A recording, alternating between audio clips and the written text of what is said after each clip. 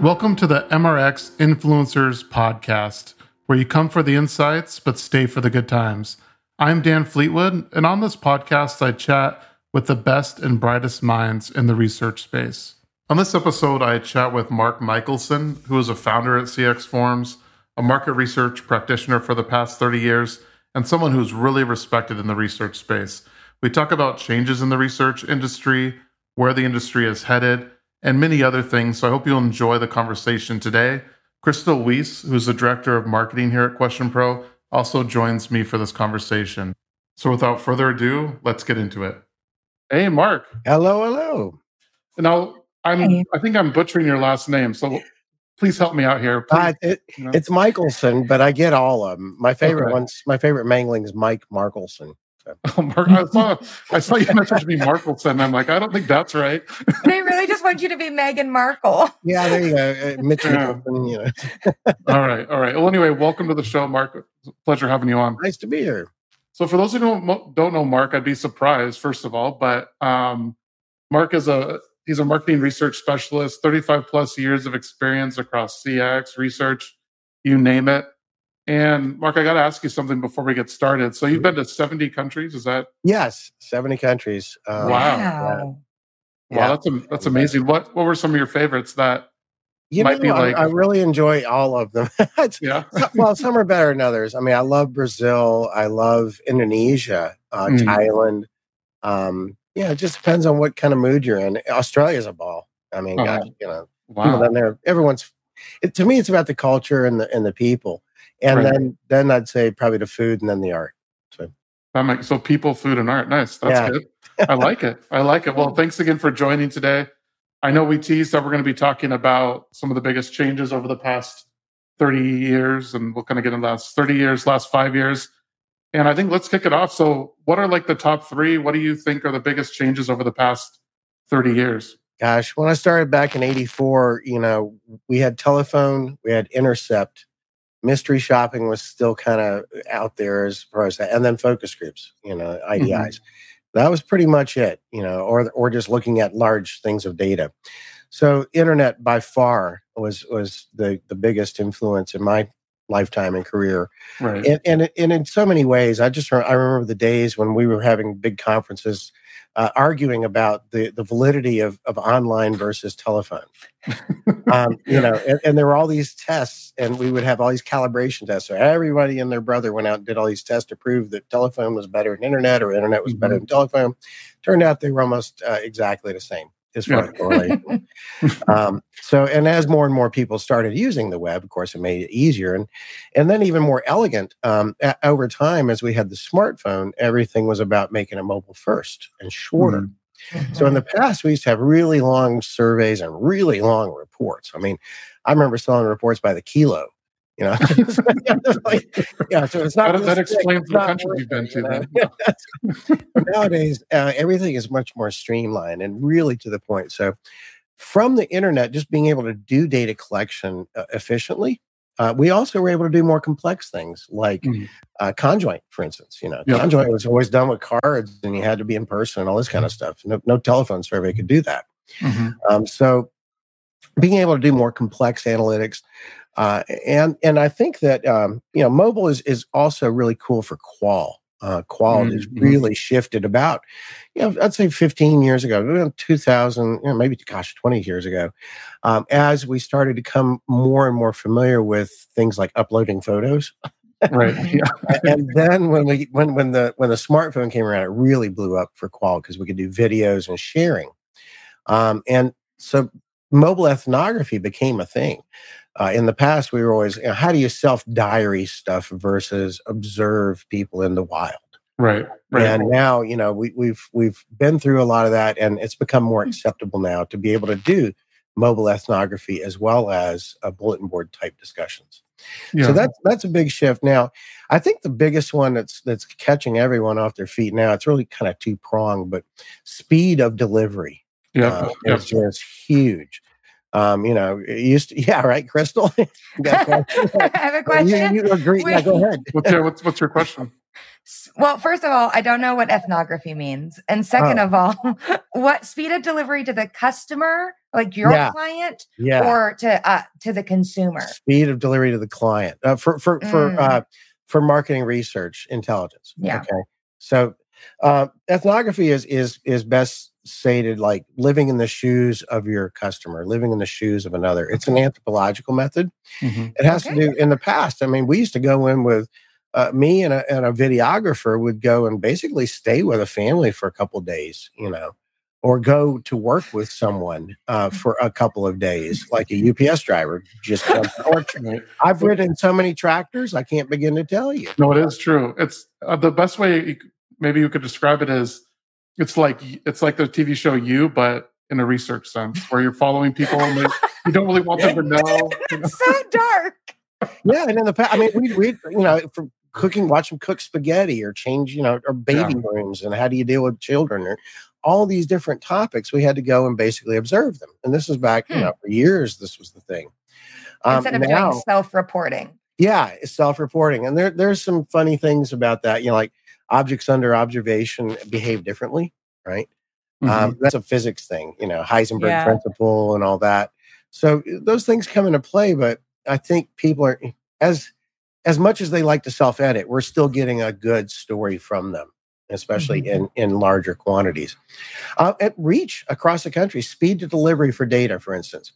Gosh, mystery shop reports used to be hand-printed, mailed, or faxed, and then we had to do quality control to enter them. Surveys would come in from the field, and we'd have to do data entry, right? Those kinds of things took a while, so you could expect, a month or two before you get a report. Now, how many minutes? Right, that's true. That's true. I could deploy a survey right now, as you know, and get the results back. And I remember that was a fascinating thing when we could actually have, video captures from the field within a minute or two. Yeah. And we'd do that during conferences. Everyone's like, wow. Nowadays, put your quarter in, get your report out. Right. No, it's true. I mean, that's kind of table stakes now, right? You need to have that, something like that. But that's huge. And then being able to act on it, closed loop. And that's where CX really comes into play now. So in my world, there's all this front end research that designs stuff, right? And I'm involved in a lot of journey mapping things or product design or building design studies on the front end. Largely qualitative, but some quant to make sure you're making a good decision. On the back end, which is where CX research kind of lives mostly now, is the measurement stuff. Right. And with that came some fun complexities. So, for instance, transactional data capture. How satisfied are you each transaction? And also different types of metrics. The NPS came along, as well as CSATs have kind of always been there, but then you have CES, customer effort scores, and others. These are now being monitored. In the past, we had mystery shopping and SAT scores, and they would go into an index. Now you have these data points coming in along with operational data, sales data. So you have several different points of view of transactional perceptions, right? As well as operational data. Was it delivered on time or not? You can tell.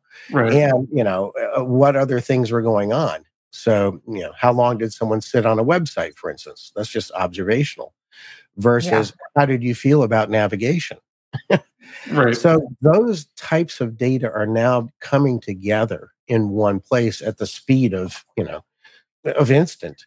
And more importantly, there's closed loop stuff around those data measures. So as the measures come in, then you can assign, how do we fix this and get it done quickly instead of taking a couple months to examine it. Right. An idea, go out and test it again. No, that makes sense. So then, you talked about sort of like the speed to insights, or people want things quicker now. You don't need to do the big, published report and send it out, or maybe you do in a different sense. But, people, probably your clients and people you've worked with, they still want that data. How are you able to get it done quicker?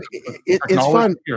I actually, when I consult with my clients, I'm like, look, we can all look at these data together as they come in on your dashboards, on your platform, on Question Pro.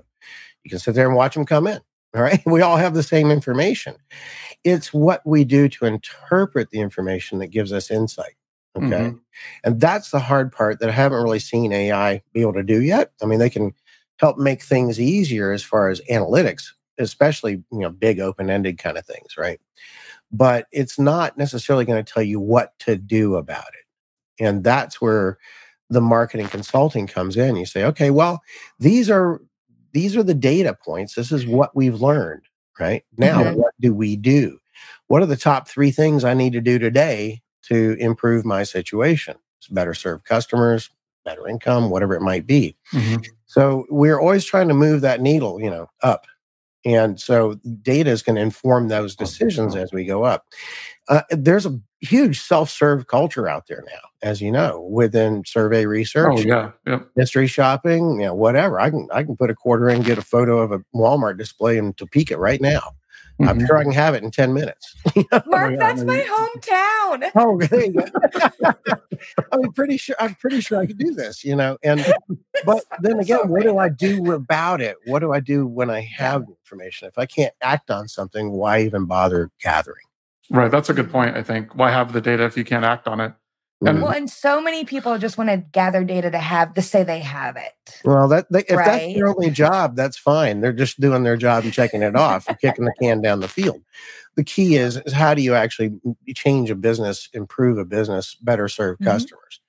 And so you have to have that in mind when you design a study. Why ask stuff you can't do anything about? I hate all the demographic questions. We know these people. We can go in there and figure it out. We don't need to know shoe size unless we're selling shoes. Right. That's true. Mark, do you think having all this data is a detriment, or do you see it as?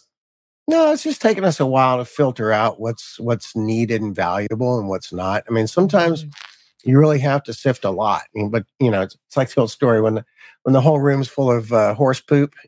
Keep looking for the horse. Right.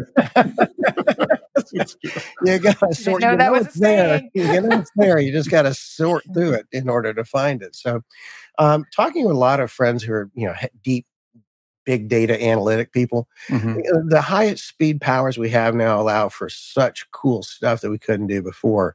Regression, being able to do different types of segmentation. You can do that now. Latent class, for instance, you would not have been able to do that on the firepower we had 20 years ago. Right. As far as processing power, and you'd still be waiting for it.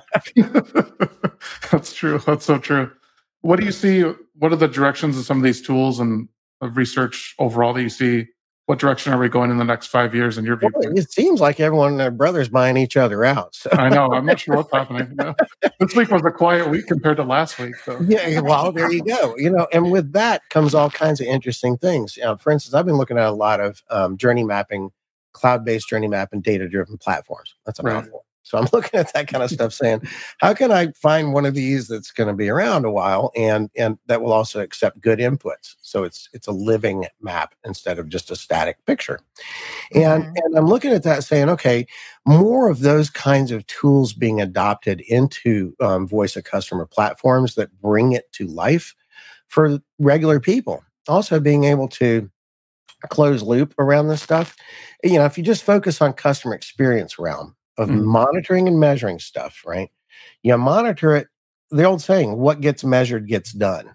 I think Tom Peters said that. So if you're looking at trying to move the needle, then you need to understand where the needle is at all times. It's kind of like an insurance policy. Is there a fire? Great. Like I'm alerting. But, just gathering to gather is one thing. But the other key is identifying your priorities. What's really going to make a change? I hear a rattle, but what is it causing the rattle? Right. And then being able to go in there and say, I need to replace this thing or upgrade it or something. And we all, as customers, have to go through all the time from call center waiting to whatever, product delivery, et cetera. Right. So it's just a matter of taking a long view on it and saying, how do we get to the horse in the room?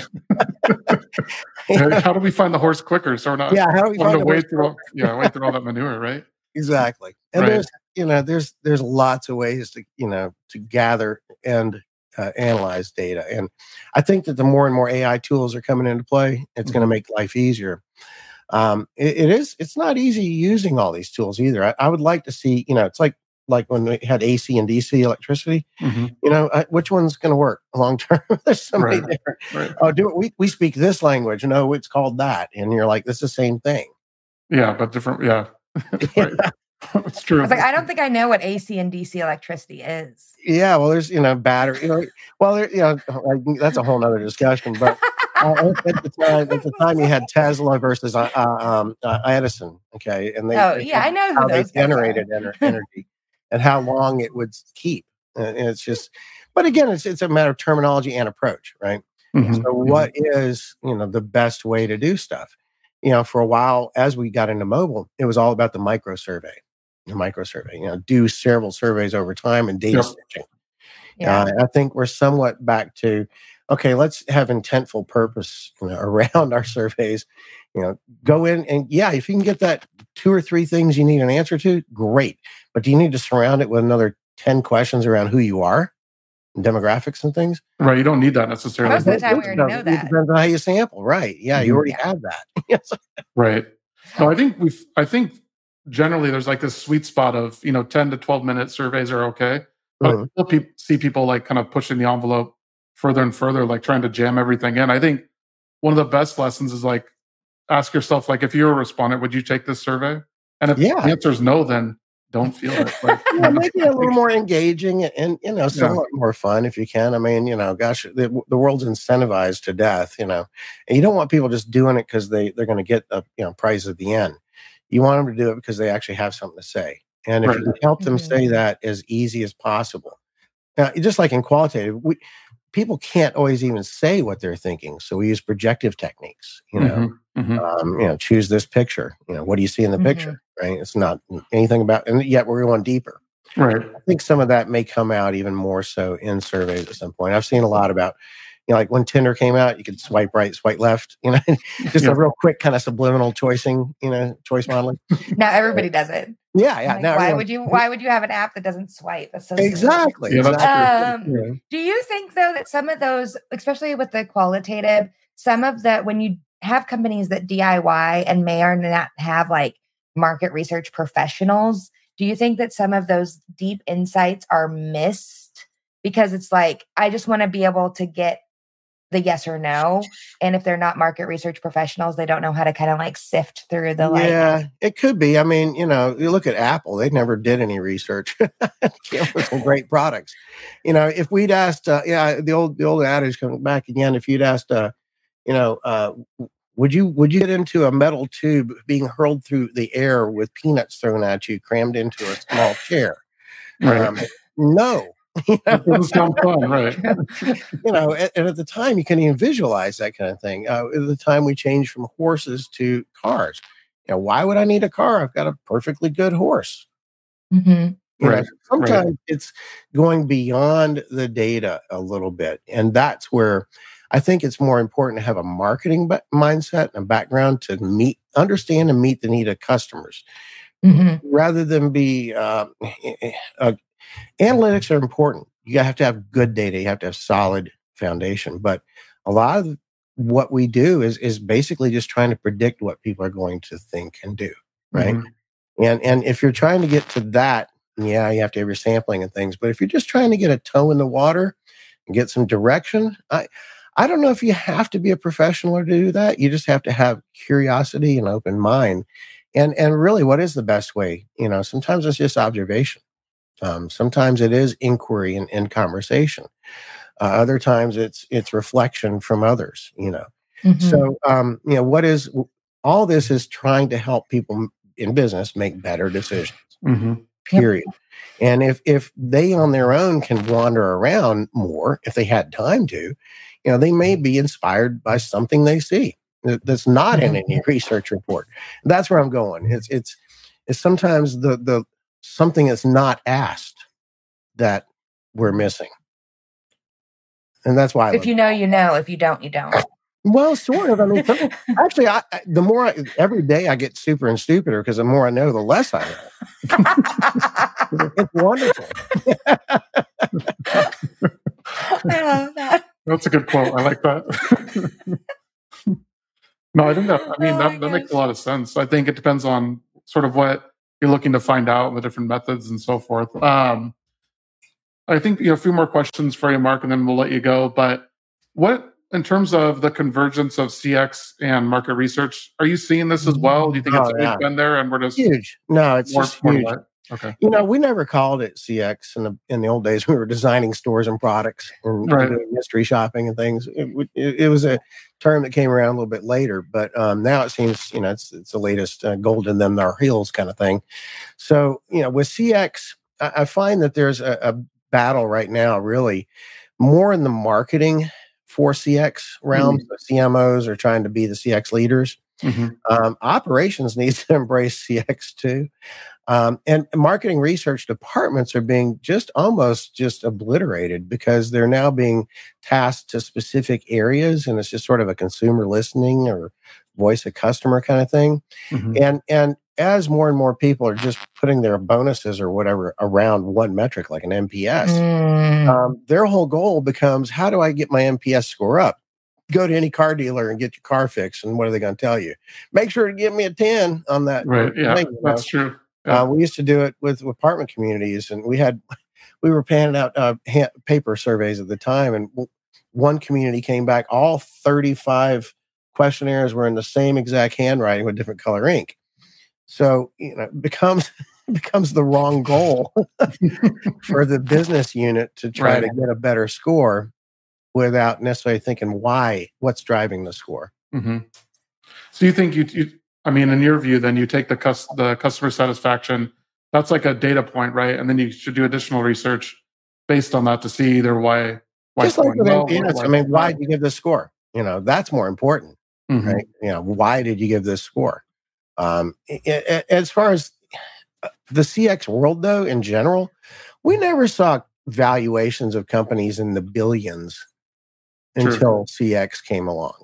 And now it seems like every week or two, there's another company being sold for billions of dollars. That's a survey platform or something, or whatever it might be. That's a technology play within the CX space. The market research industry as a total, maybe $67-70 billion annually worldwide. Heck, there's companies out there worth that much now. No, it's true. It's true. Yeah. That's interesting. When you throw around billion like it's nothing, you're it's just like the valuations on these things. There has a whole different headset that says that's important stuff versus, that's just information nice to know. Right. And then when it is tacked into your systems for responding to people, it's important to have that. Like what gets measured gets done. So adding in the X and the O data, as it's known, together gives you a better handle on what's happening now and how do I make sure I don't have something bad happen. Right. It doesn't necessarily help you design better stuff. It just points out where the aches and pains are. That's a good point, actually. I like that. I think, Mark, real quick, what are some practical steps you think researchers can take to kind of help stay ahead of the curve? Obviously, they can, take courses and stuff, but what's worked well in your estimation? Keep an open mind. Yeah. I think as we as practitioners have our own specialties, it's just like when you're selling hammers, the whole world's a nail. Just remember there's more tools in the kit, and familiarize yourself with those tools, because the hammer is not going to do what a drill does or a screwdriver. Right. And you need to make sure you have a good grasp of all the different tools and when it's appropriate to use them. Perfect. I think that makes sense. That's probably a good spot to wrap it up, Mark. I think. Thanks so much, Mark. Yeah, thanks so much for joining us today. It's awesome. We'll do a round 2 next year, I think. Yeah, always enjoyable chatting with you guys. And, did you look out the window to next year, Dan? Yeah, I look out the window. Coming soon. All right. Thanks, Mark. Appreciate it. Sure. Take care. All right. Thanks. Have a great weekend. Bye-bye. You too. Bye. Thanks so much for listening to the MRX Influencers podcast. If you want more information about QuestionPro, go to questionpro.com. If you want to follow me, feel free to do so on LinkedIn or Twitter. Until next time, we'll see you later.